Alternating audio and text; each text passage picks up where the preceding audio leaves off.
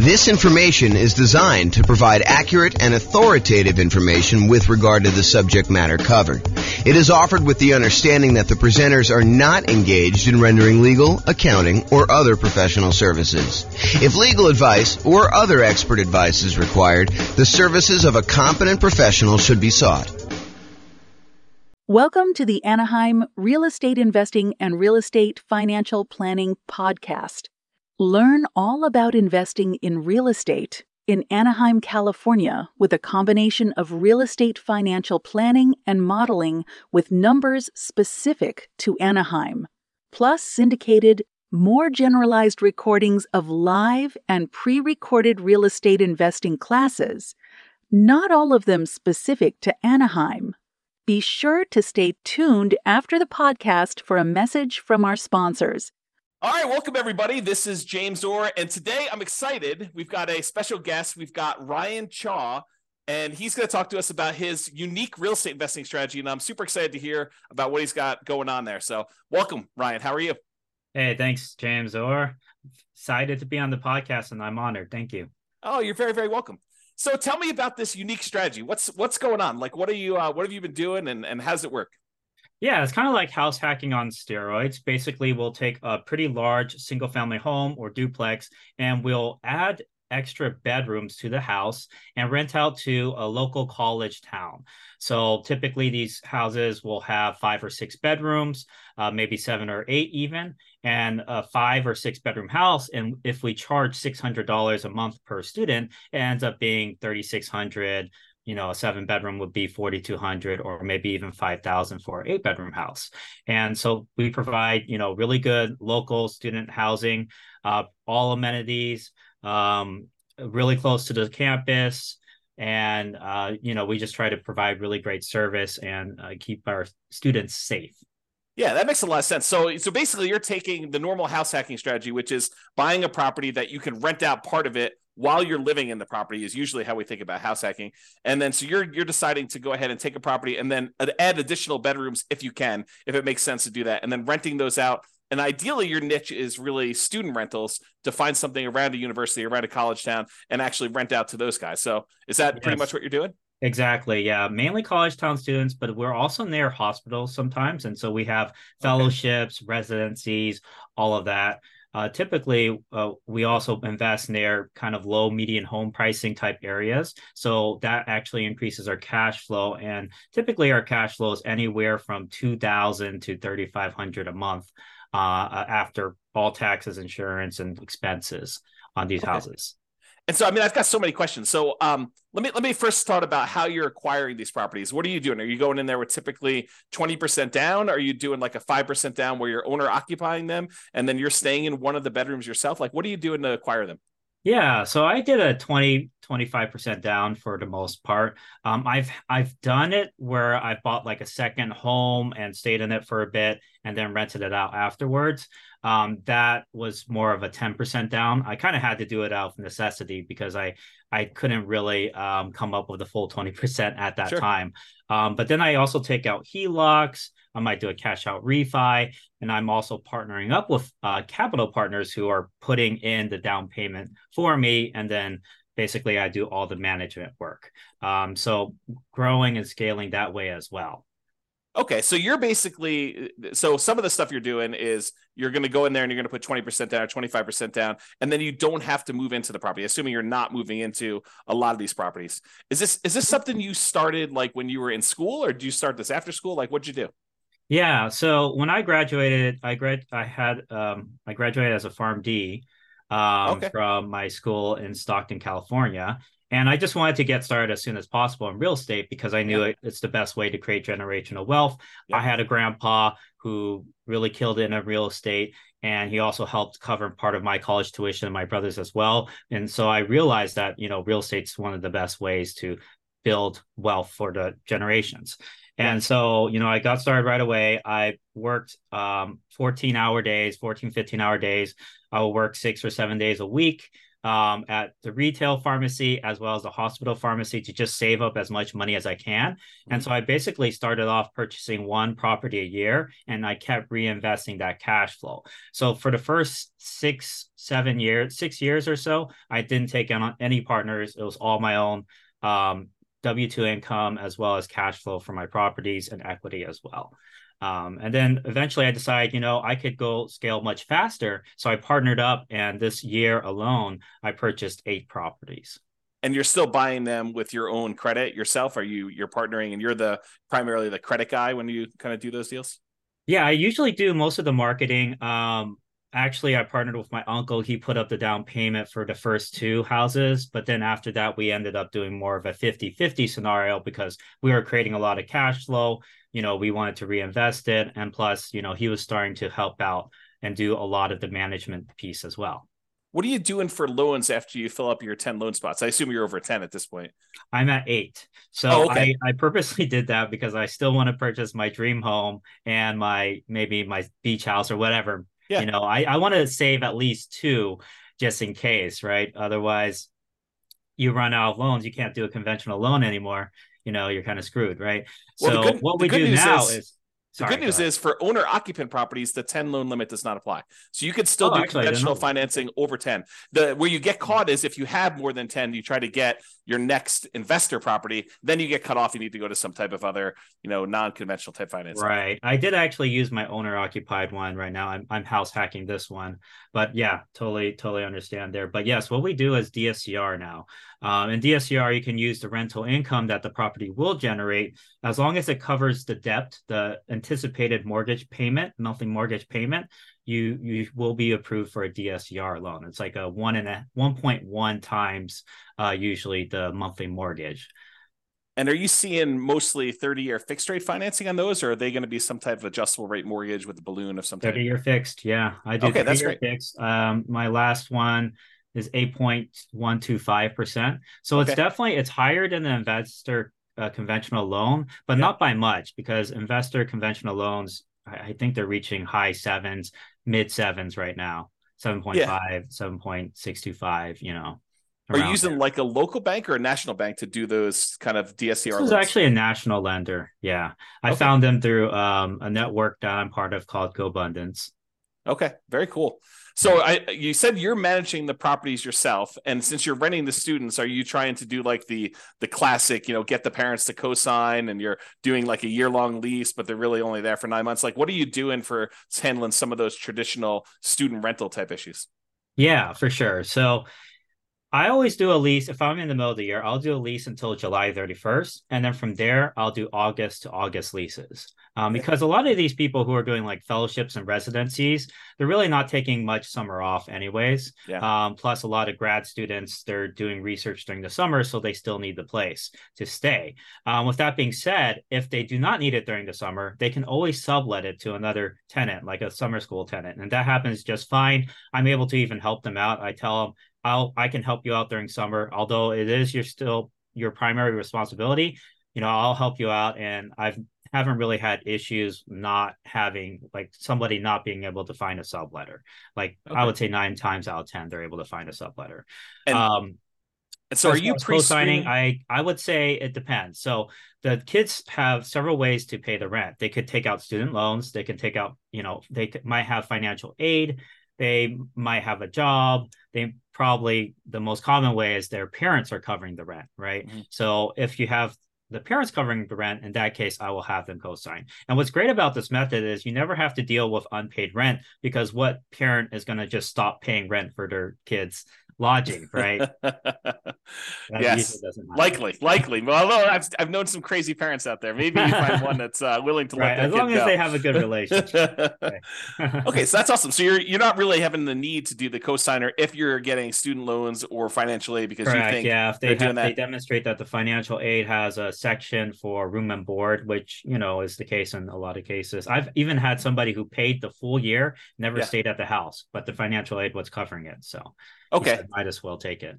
Are you collecting the entire lease amount up front then, or are you collecting it as they pay out with the student loans? I don't even know how student loans work anymore. Yeah, so it's due on a monthly basis still. Okay. Yeah. And does the student loan stuff come out like all in one lump sum, or does it come out in Yeah, like usually monthly? it does. So come out like for the fall semester, there'll be a one lump sum, and then there'll be a lump sum for spring. Usually, it's around August timeframe or so that they'll get most of the funds, Okay. or a And little like, bit before. what's a typical like price of house you're doing with this strategy in your marketplace? Yeah, so where I'm investing now, I invest in California and out of state. So I have five in California. I have eight of them or nine of them out of state, one in Alabama, eight in Ohio. So the price in Alabama was 210,000. We're renting that out for 4,200 ish, a little bit more. I think 4,250 Okay. per month. And then for Ohio, I will buy the first one we bought was 210,000, and we rented that out for $3,750 per month. So the Okay. cash flow on that was around 2,300, 2,500 a month. And the cash flow on the Alabama one is around I think it's a little bit over 3,000 a month or so. Okay. And when you're qualifying for the loans, is the lender using the student like the student rental income, or are they using more of a traditional rental income in order to qualify for the loan? Yeah, so that's a very good question. So if you do a DSCR type loan, to get qualified, they will estimate what the market rent is. They're not going to assume that you're going to rent by the room. And sometimes, like if you do a refinance through a DSCR, they prefer to have a traditional lease. So you would have to have everyone sign on like one lease. But for conventional, they're actually okay doing a refi and taking 75% of your rental income. Usually 75, sometimes 100% if you actually report it on your tax returns.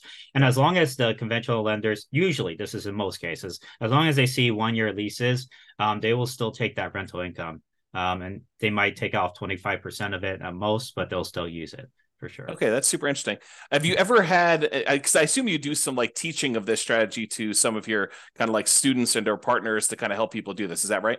Yeah, Yeah. definitely. Do you have people ever utilize like a variation of like a cross between the nomad real estate investing strategy of buying a property, moving in, living there for a year, and Mhm. then after the year converting that to a rental and kind of repeating sequentially in order to acquire their rental properties that way? And of course, the benefit is the 5% down owner occupant loan, and the better interest rates than you would get if you're doing like these DSCR and or investor type loans. Do you have any students who are doing like the move into the property, live there for a year, maybe even while they're in school, get roommates, and Yeah. then convert that one and keep it as a student rental to kind of maximize it?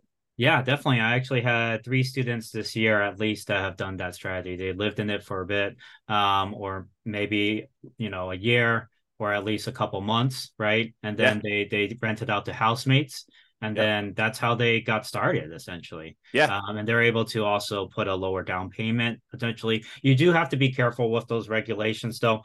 Um, Generally, you do have to stay in it for a year, right? Yep. Unless you have a really good reason not to, like you lost your job or you're Sure. switching jobs, or maybe you had your mom you had to take care of who's sick, whatever, right? But generally speaking, yeah, if you do a house hacking strategy, you want to stay in it for a year. And I'm actually doing that myself right now. This house that I'm living in, I have four other roommates or four other housemates, Yeah. and so my rental income on this one is 3,650 per month, and my mortgage payment is 2,300, and I'm in Sacramento. So So 3650. So you're getting like $910 on average per roommate, essentially, in order to have someone living in that property. Is that about right? yeah, exactly. So 965 for the largest room, 850, 870, and then 830. And is Something like this, this. and I assume are you including utilities in your rents, or are you like charging them utilities as well, pro rata? Separate. Yeah, it's separate. Yeah, it's Okay. actually not included. They will divide it by however many tenants there are at the house. But I will cover the vacant rooms. So if there is a vacancy, I will cover the utilities for that one room. But like, let's say there's five people at the house, the bill is, I don't know, 400 or something like that. Each person would pay maybe $80 a month for utilities. Okay. Have you Um, had any issues with filling a vacancy like mid semester or anything like that? Or like if you don't fill it before the start of a school semester, it's a little harder to fill or anything like that? That's actually a great question as well. So a lot of people worry about that, but that's actually not the case because there's always people coming into the college. In Hmm. fact, around now, September, October, and November, you'll actually see a lot of international students coming in because they just had Mm, their visas approved. okay. And visas, they get approved anywhere from, during the summer all the way until like December, basically. So you have all these students who are coming in finally after their visas approved and getting started in person learning right away, but before that they had to get all that situated. So you'll see a lot of people coming in like that. Also, if you're close by a hospital, it really doesn't matter what Yeah. the timing is. But with that being said, there are going to be like a big wave of students that will apply in April, May, and July. And then for spring semester, you'll get a wave around, November, December timeframe. So Okay. there's always people applying. There's even summer school, right? They'll apply Yeah. around March or so. So you'll always get these kind of waves throughout. So don't worry too much about the timing. I actually purchased in the last year, I purchased pretty much a property every other month or so. Okay. Yeah, it's just throughout, and we still filled them all the rooms. Yeah, part Okay. of it is judging demand though too. You have to make sure you figure out your market demand, and there's a lot of techniques to do that for sure. Yeah. Are you doing your own property management? Yeah, actually, I do. I do have this general contractor with my business partner, and he does really great work. He's very reliable, and as long as I have, we have that boots on the ground that we can count on, that understands that we're out of state, so he might have to go the extra mile to make things happen. That once you have that one really good team player, you're set Okay. essentially. Yeah. Are you doing like house rules and are you like establishing those? Or are you letting them kind of like rule themselves, like Lord of the Flies type of style, or Lord of or the like what are you doing there for like managing the house while you're away? Yeah, I mean, whoever wins, right? No. Yeah, so basically I send out this kind of like a PDF PowerPoint basically that they all kind of can go through, and it lists out all the house rules, what's the Wi-Fi, what's trash day, all of that type of stuff, right? Okay. Or what do you do if you're locked out? What's the lockbox code? And yeah, basically they get that right before they move in. Okay. Okay, good. Mhm. And so they're doing all that stuff there and they're able to pretty much self-manage. Are you how concerned or what do you do about like putting a new person into a house of four other strangers? Are you concerned about that? Or how are you addressing No, some of not those too issues? much. Okay. For them, they're okay. This is the reason why it's a good deal for them, right? Okay. The dormitories, they'll charge like $1,900 or $1,200 for a room, and you'll be staying with somebody else. You'll be like bunking with someone Yes. essentially, right? So you're gonna have to wake up to their 7 a.m. alarm, even though you wanted to sleep in whatever on the weekend or Yeah. whatever, right? And you also have to pay for a meal plan on top of that. And so for a lot of students that are trying to save money and parents, right, they'd rather pay more like 600, $700, get their own private room, no bunkmate, right? Yep. And have all of this space and be able to choose their own meals, right? Rather than having to select a meal plan. Plus, they have a full on kitchen, they have a backyard, they have parking that you don't have to pay for. They don't have to climb like 3 flights of stairs to get to their dorm room, right? So it's very convenient for a lot of people and it saves a ton of money. You're paying half the price for a lot more privacy. Yeah. And so that's just, a lot better. When I was in the dorms, I shared the communal bathroom was with 30 other students. Yeah. So it Yeah. definitely is an upgrade from that. Yeah. So do you keep a certain ratio of beds to baths? Are you doing like, hey, no more than, one, like two bedrooms per bathroom? Are you trying to keep a ratio of that when you're buying the Yeah, so houses? the max number of bedrooms that can go to a bathroom is 3 to 1, typically. Okay. I know, I mean, my dad, for example, he had like 6 other siblings, or sorry, 5 other siblings, and basically they had to all share one bathroom Yeah. along with the parents. So it was pretty messy. But in most cases, people are willing to share with just like 2 other people. They just Yeah. have to coordinate the shower schedules. And honestly, most of them aren't home. They're usually in class or in lab or studying at the library, right? And Right. so they're only using the restroom to shower and sleep, essentially. Okay, interesting. Mhm. So I know and I'm sure this varies market to market. And I'm sure you do some research on this. In my particular market where I happen to live, we have a occupancy law. It's called Yeah. it's called the 2+1 rule. And so you can only have two people plus one additional person, the two unrelated. So two Yeah. plus one unrelated person living in a particular property. Are you like checking that as you go and do it, or is student housing like exempt from that rule, or what are you doing about that? Yeah, no, for sure. That's a very good question. We always have to bring that up because in certain markets they'll have these ordinances and they'll actually have cases where, student potentially was kicked out because the occupancy limit was Mm-hmm. breached. So it's really important to be aware of the laws in your market. But Yeah. with that being said, there are exceptions you can have. So there's Mm-hmm. something called like a change of use permit, where you can change the use of your house from maybe a single family home to a boarding house or a rooming Yeah. house. There's also a variance, zoning variance. So you could pursue that and get yours basically as a special exception since we're so close to the school, and we're bringing in professional students. Can we go ahead and do this? So the other thing to keep in mind is that limit is per unit. So if you have like a duplex, you can still have, let's say there's 3 unrelated per unit, then that's 6. If there's Yeah. 4 unrelated, that's 8. And sometimes even, for example, University of Alabama, I know if you invest near there, they have this kind of zoning directly around the school that has up to 5 unrelated. And then Yeah. past that zone, basically, I think it's 4 unrelated or something like that. Okay. But yeah, you have to make sure you're keeping up with the zoning laws. But what I would do is contact a local real estate attorney and say, hey, this is what I want to do. Occupancy limits, what can we do about this? Right. Because we're trying to offer, really good student housing.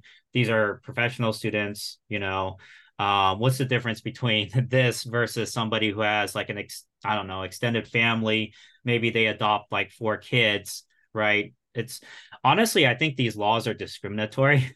Like, for example, if you adopted 4 kids, they're not related. I mean, by blood, right? Wouldn't that be considered against the law, right? In our particular market, it's actually if they're adopted by you, they count as being part of your family. But Oh, I'm sure okay. every Yeah. one is a little bit different. You got to go actually read the regulations. But in my Yeah. particular market, that's how it works. Sure. Yeah. Polygamy. I don't know. Yeah, I don't know about that one. So I'm not it is seeing many of those here. inherent, in my opinion, it's kind of inherently discriminatory. But I mean, also you have to make sure you're in compliance with the law. So you Yeah. have to talk to a real estate attorney who's an expert in that. And that's Yeah. kind of their job to kind of make sure you're doing it correctly. Have you done this strategy outside like a local university or a local hospital sort of area? Like, have you tried this just in a random spot? I wouldn't say no, no, no. I wouldn't say that because I definitely we're very focused on providing really good student housing, right? Being the Okay. best student housing provider. So we always want to be in a market that has a lot of like hospital positions or a really good college. Usually it's a top college if you're thinking about like Ivy League colleges, maybe like John Hopkins or Princeton or whatever, right? We Yeah. don't have to be Ivy League, but we're still in the top like 200, 300 colleges usually. Yeah. Have you done traditional rentals before, or has this been your strategy since day one? It's pretty much been my strategy since day one. My Okay. grandpa did do traditional rentals. He had a set of 6 flats in San Francisco. And Okay. so he rented it out to families. He had so much trouble with that house. Like a hoarder tenant, a tenant who would stomp on his like the ceiling above him at like 3 a.m. So like they're Yeah. having like these parties at like 2 a.m. or something like that. So they're dancing at 2 a.m. So yeah, he had a lot of difficulty with that. The thing I like about students is especially high quality students like juniors, seniors, grad students, they're really focused. Like they want to get that doctorate. They want to Yeah. get that MBA, JD, MD, etc., engineering degree, whatever. So they're highly focused on their studies and they're going to generally take care of the house too. I mean, they don't want to live in a pigsty, most of them. Yeah. So they're going to be, some of the best tenants you will ever have. in my opinion. Some people think that, oh, it's a frat party or something like that. But Yeah. honestly, I've had way better experiences with these tenants than my colleagues have, my grandpa's had, my relatives, whatever, right? Yeah. And are you Totally doing better some? off. I'm assuming you're doing like little things to cater to this group, like Of course. keypad locks to let them in instead of Mhm. having to do separate keys, and you can Yeah. remove one, and like all that stuff that I'm sure you're kind of really focusing in on to cater to this group of students. Oh Are yeah, you and all the amenities we provide to cater towards that. We have like a Ring doorbell system, and they have access to it so they can see when their packages are delivered. okay? So that provides the safety. We have floodlights. We have study desks everywhere. We have a study room potentially.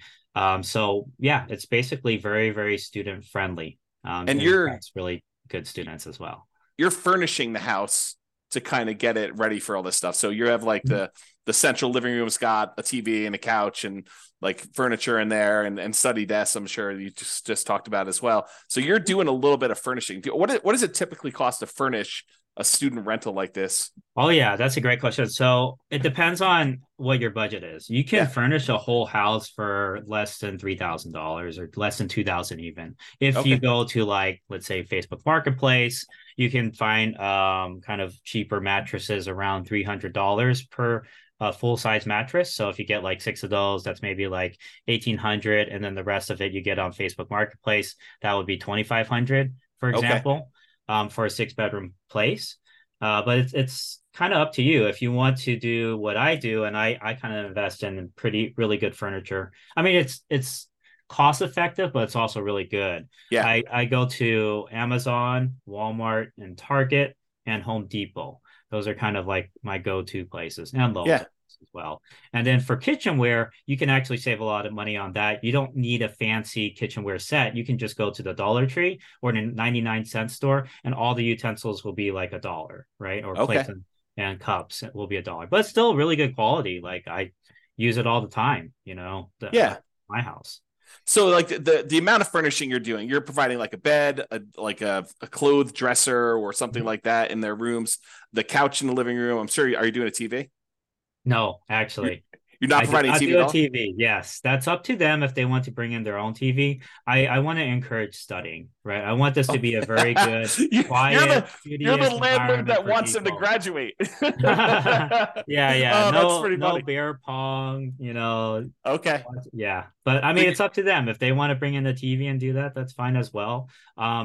Like like I said, like I do keep a pretty good security deposit as well. So if something breaks and it's the student's fault, then yes, we could keep the security deposit. But in my 7.5 years of doing this, the probably the biggest expense I've ever had to replace was like a broken window, and the tenant had to, they covered all of that, right? so you're doing like 1 month's rent of security deposit, or you're doing larger than that? 1 month rent for Ohio and Alabama, and 1.5 in California. Because if you go past the limit, the state limit, you Yeah. have to pay interest on it. So those are the Okay. state limits.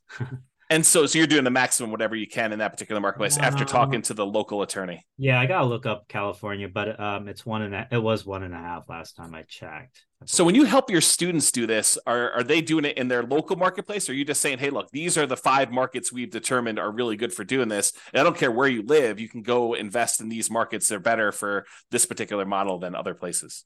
So this model works anywhere. Okay. I mean, I'm in California. I have 5 rentals in California. Yeah. I've probably made at least like I've every house I've had has gone up at least 100,000. So I've Yeah. made at least 500K just from the appreciation over Sure. the 7 years I've been doing this. And that's because it's California, right? Yeah. So it depends on what your goals are. If you're really going for the cash flow, maybe California is not the best. You might be able to get like 1,500. Actually, I did get somebody recently, last month, who got like 2,200 or something, but it was a $600,000 property, right? So you're not going to have as great of a return on it, but still, with that being said, you can still cash flow 1,000 to 1,500 per month on the right properties in California, even during this time.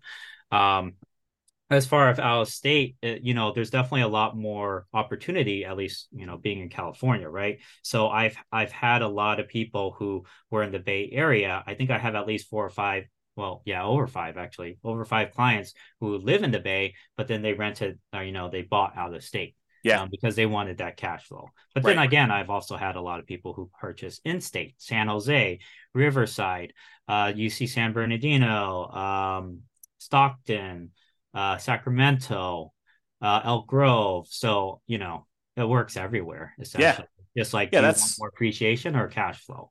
Totally. No, that totally makes a lot of sense to me. Hey, are you like really comfortable with your deal analysis? Like, if I really drill into some of the questions about how you analyze deals and ask you some questions about stuff, how comfortable are you with that? Yeah, sure. Go ahead. Okay. Yeah. So when you do your deal analysis, what are you using for your vacancy number? 5% or so.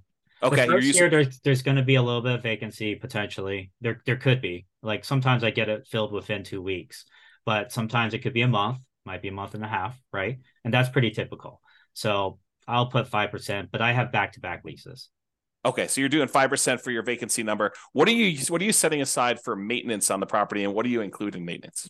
1% of the total property price. So let's say it's like a $500,000 house. I'll set aside $5,000 a year, or 300,000. I'll set aside 3,000 a year. Okay. That's for. There's appliances that break down all the time. Maybe a toilet, maybe some plumbing issues. Every once in a while you have like a sewage line break, or replace a roof, or replace a HVAC. And that's why I say it's really important you make at least like $1,500 per month in cash flow on each property. Because let's say you're only making $100, or let's say you're making $200 in cash flow. You're only making like $2,400 a year. If you get a new roof, that's $15,000. That's like, I don't know, that's like 13, 15 years of your cash flow just gone, right? That's right. So like you have to at minimum be making like $1,500 a month, and most traditional rentals you can't do that. And if it doesn't do that, it's not really worth pursuing, because that's $1,500 a month. It'll be only 10 months worth of cash flow, but then you're good for the next 30 years for that roof, right? It's a totally different picture. So very important, not to leave half your money on the table. That's why I say renting by the room is the future, man. Co-living, it's saving people a lot of money, or so they can save their down payment for the actual house they buy eventually.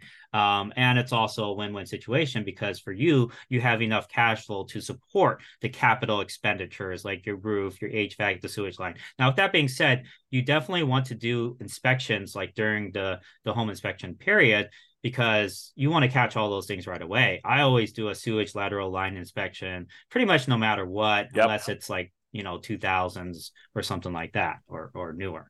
But you want to catch all that stuff so you can negotiate with the seller, and at least the seller can pay for half of it. And I've had a full roof paid for. I've had 2 full roofs paid for actually, and I've had half the HVAC paid for. But I've also had to replace roofs and HVACs.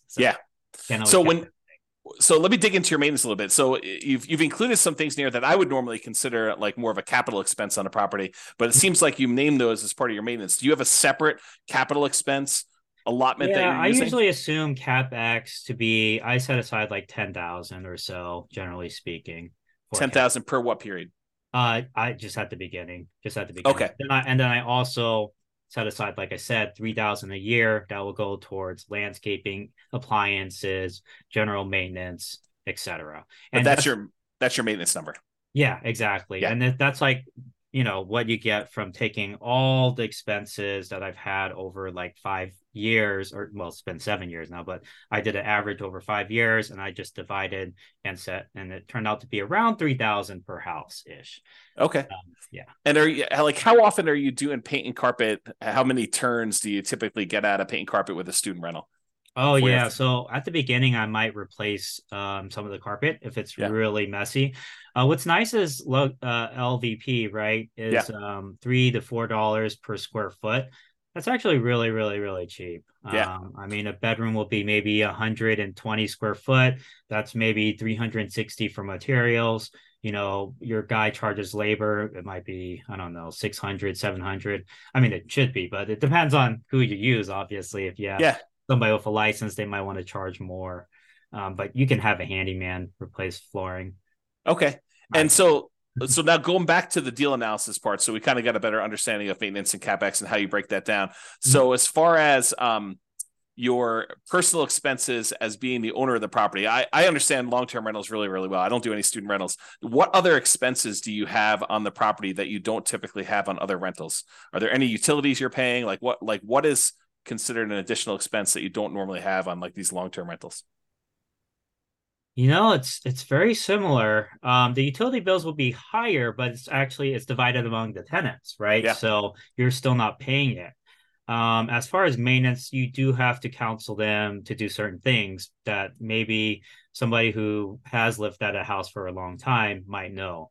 But with that being said, even traditional long-term renters, they don't know things, you would think they would know. But anyways, there's certain maintenance things like any type of grease, like you're frying up bacon or whatever, you want to solidify it and you pour it into a fat trapper, and then when it solidifies, you put it in the trash can. Otherwise, if you pour it down your kitchen sink, that thing's going to clog, right? Yep. Same thing for hair in showers.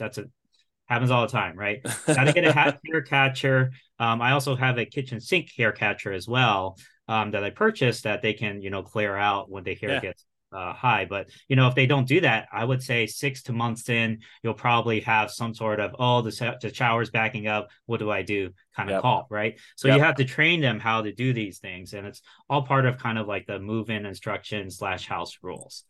Are they mowing the lawn at your properties, or are you doing that as a service for them? No, I do it as a service. So I pay for landscaping. I think the landlord generally should pay for landscaping, but I did have a group of students who are like, "Oh, can we save money in rent if we maintain the yard?" Yeah. And I was like, "Yeah, sure. Why not?" So we knocked off $20 per student or $15 per student, and then they maintained the yard for us. So we didn't. Okay. And so they're doing lawn mowing. Or you're doing lawn mowing in most cases, except for that one kind of road case where they're doing that one exception in like 7 years. Yeah. What's your lawn mowing usually run you? 60 to 90 a month. Month? Okay. Yeah, if it's like more complicated, really fancy, like trees everywhere and all that, it might be more like 110 or 100. Yeah. And what are you doing for like snow removal? I'm sure Alabama probably doesn't get much snow. I don't know where you are in California they get snow, but Ohio you do, right? Yeah. So definitely they're not. So I do provide a snow shovel, for projects, but the shovel, or you actually provide snow removal? Shovel and snow removal. So it depends. Like there's a huge blizzard, right? Obviously, I don't want the kids going out and shoveling snow. I'll tell them that, But if it's light snow, they can kind of help remove the snow from at least the front of the house. But with that being said, like if there's a blizzard and it's really bad, we'll get a snow removal guy out there. Okay. And so you're kind of manually managing all these things remotely? Like yes, but I do also have VAs, and very soon I'm going to have an executive assistant.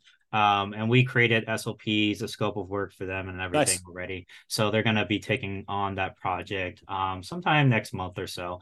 Just because it's out of state and everything, I'm like, it's nice to kind of offload some of those projects to other people. Yeah.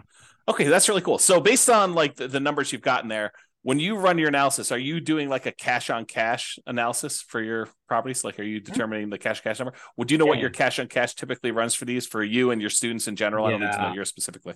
Right. So a lot of times it'll be above 20%. So like I would say, maybe on the low end, 20%, but on the high end, we've hit like 50% cash on cash returns. I know it sounds like, is that real? It kind of raises red flags, but we've made that in some of our properties.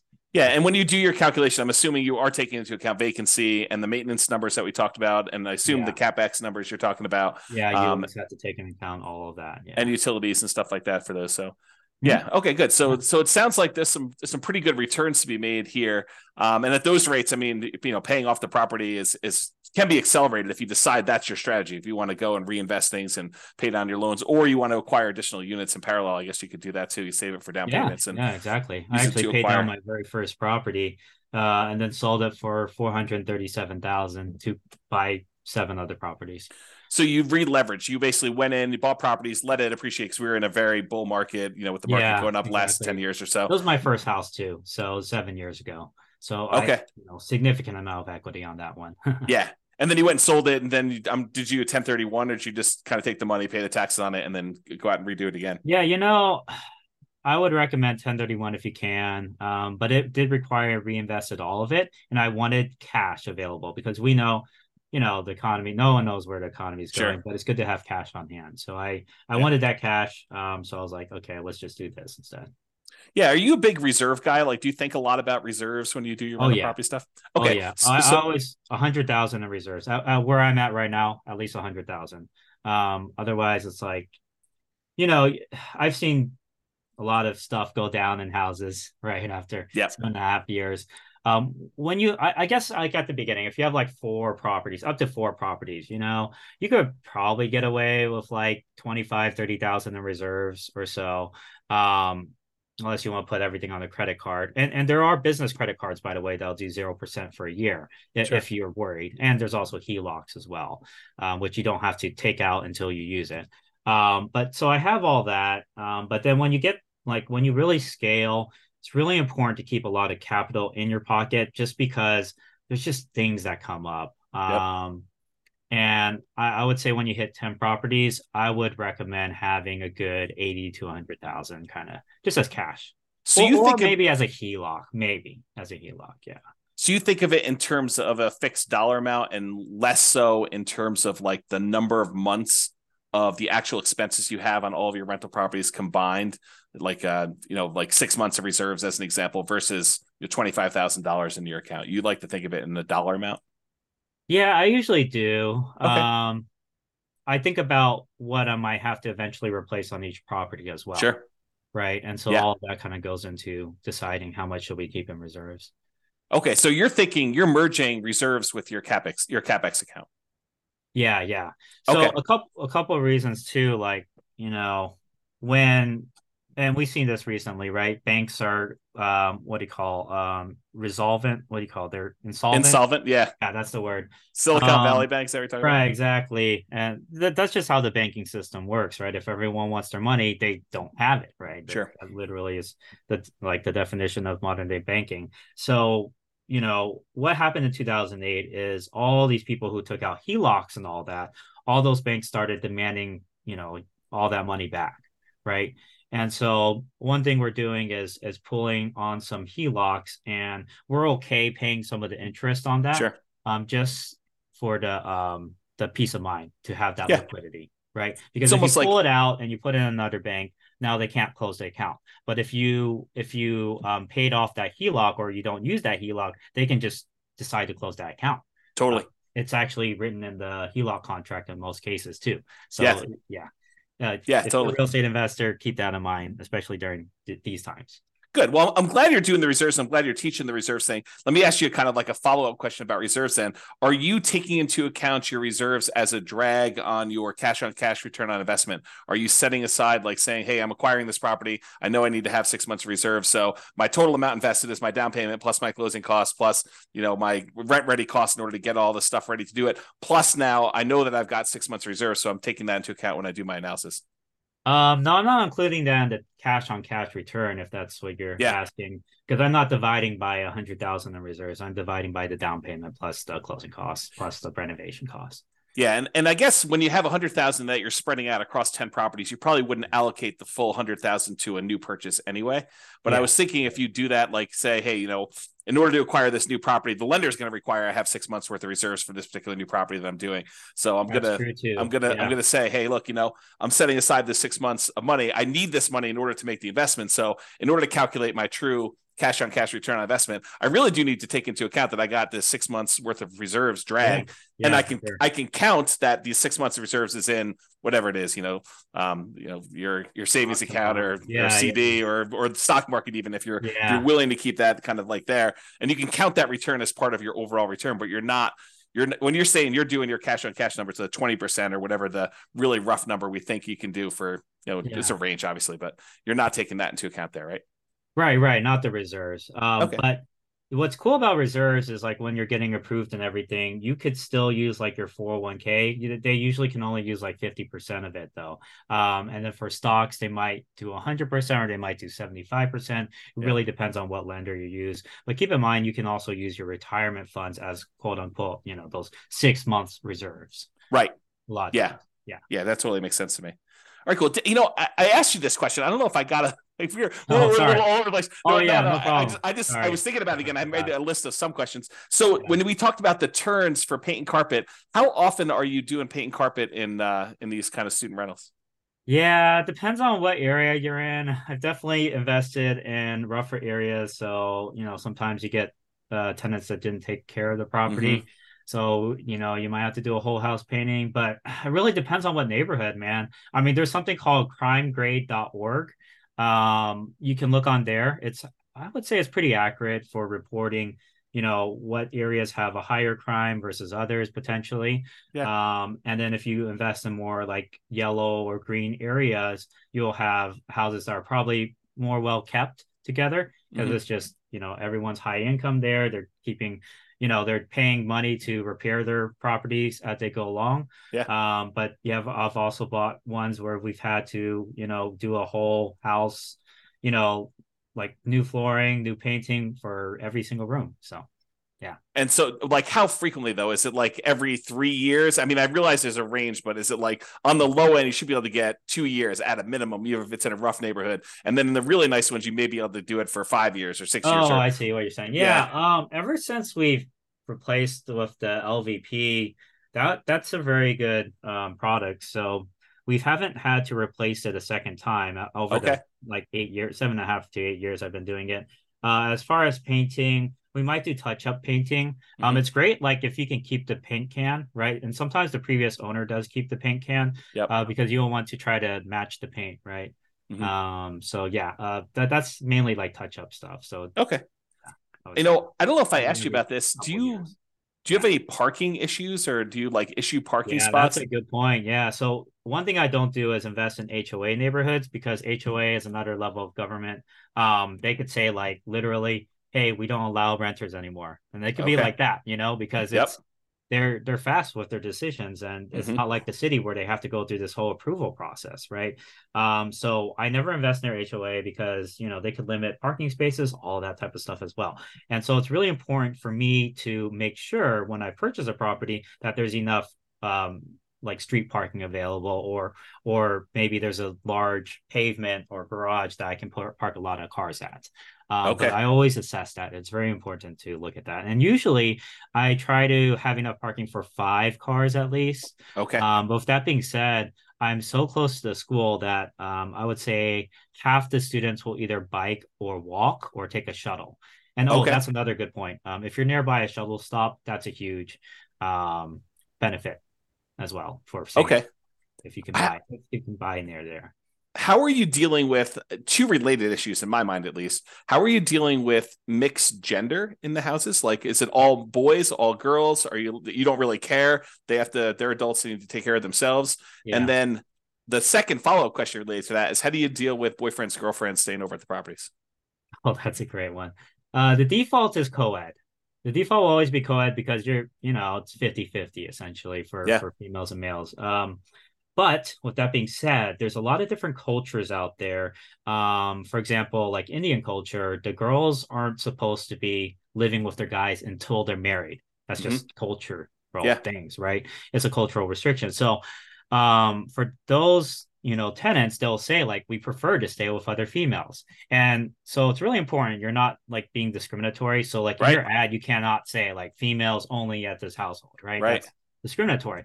Yeah. But you can say like, hey, we have a group of girls that want to stay with other girls, can we match them up? And so I'll have like one house that's like, I'll put all the females at the house because they all want to stay at an all female house, Yeah. right? And obviously we work it out together with them and everything. And then I'll have a co-ed house. I'll have houses that are all guys. Well, I just try to figure out how to best match them up because Yeah.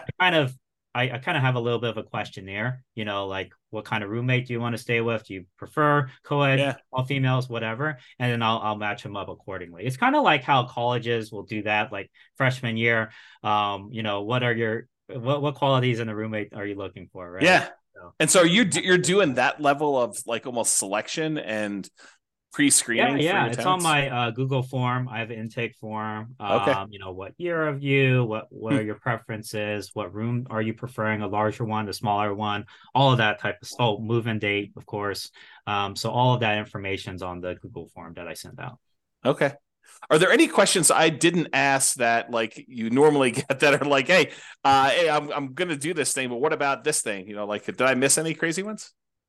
I would say no. I mean, I think you were very comprehensive for sure. I would say the keys to success in this industry Yeah. is definite. I think in general though too is I think there's always three elements to real estate. The Hmm. first one is the numbers, like getting the math right, getting the deal correct, making sure you have your ROI and all of that. The second one is teams. So making sure you really establish a really good team in whatever market that you're investing in, right? Um, and then the last one is, oh shoot, I'm trying to remember which one it was. That's all But you need. yeah, I mean, You need your there's a numbers in lot your of things. team, then you're good. Right. But oh yeah, capital. That's the Yeah. last. So those Okay. are the three barriers.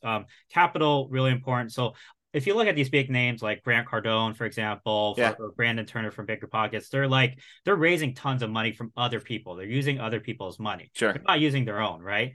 That's how they scale. That's how you scale. You have to have a source of continued capital, whether it be your W-2, whether you have capital partners, whether you use creative financing by tapping into equity on your house. You have to solve the capital barrier because number one thing people say when they ask to buy a house, they say, "Oh, I don't have enough money." Well, you have to figure out how to get that money. Then you have to beg, borrow, steal, and that's the phrase, right? Right. You have to solve the capital problem. The second one is the team problem, which is you got to have people you can rely on. And then the last one, like I said, was the deal problem, like making sure the deal.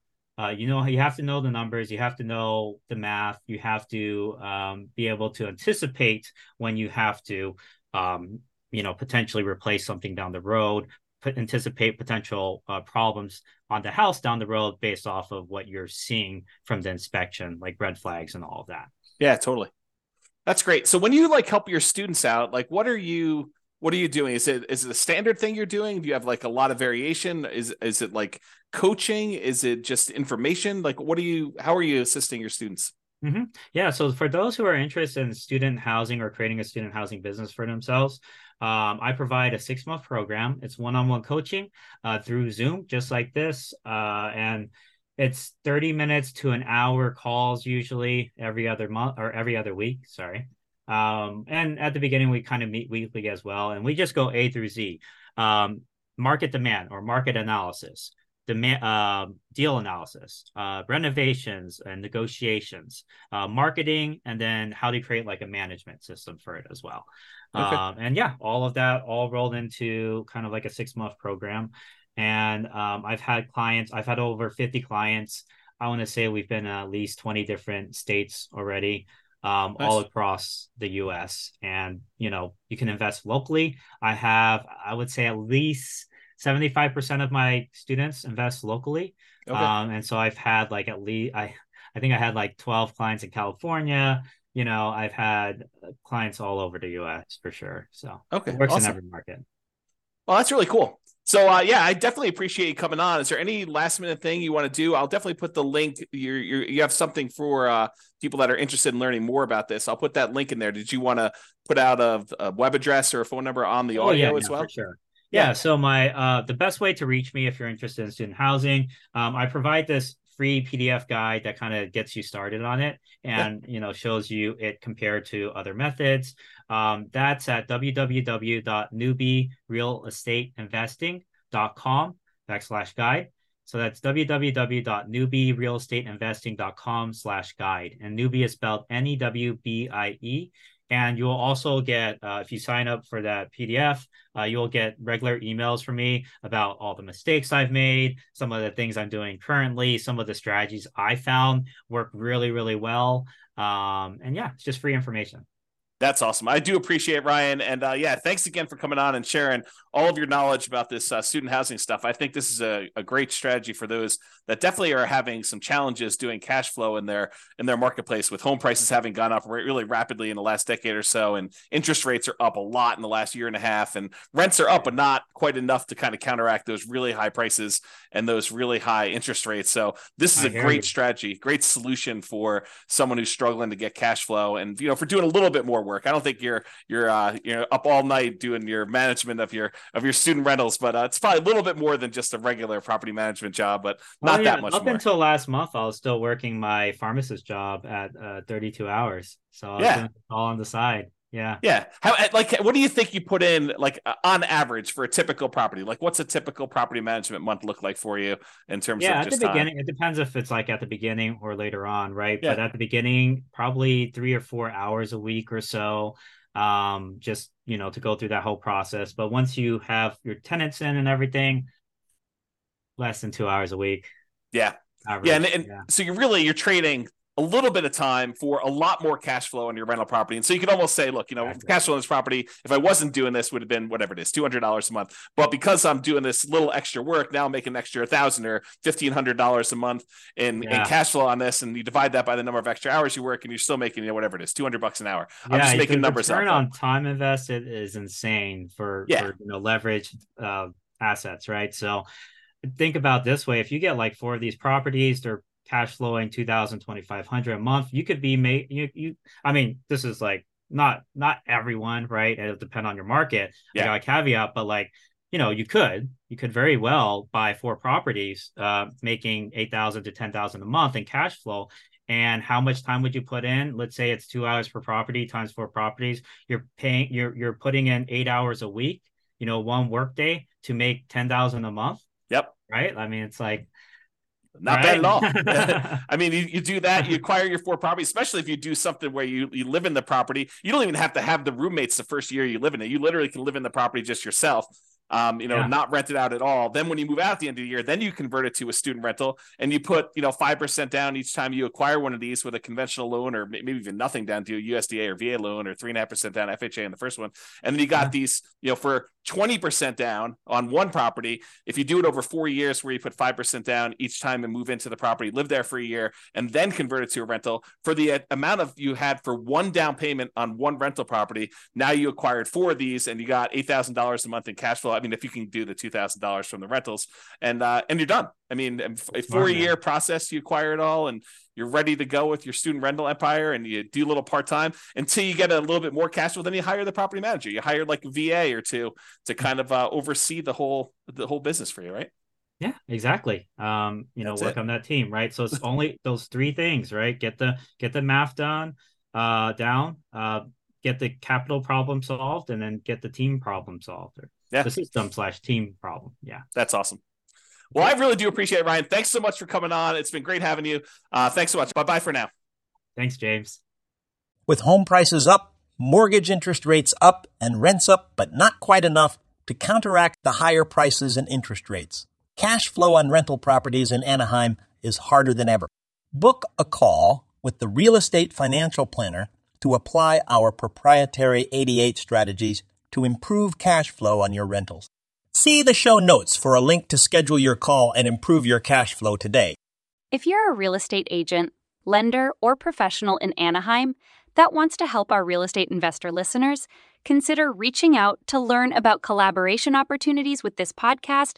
We'd love to add more value to our listeners by having you assist our investors buy, sell, and finance their real estate investments. See the show notes to schedule a call to discuss collaboration opportunities.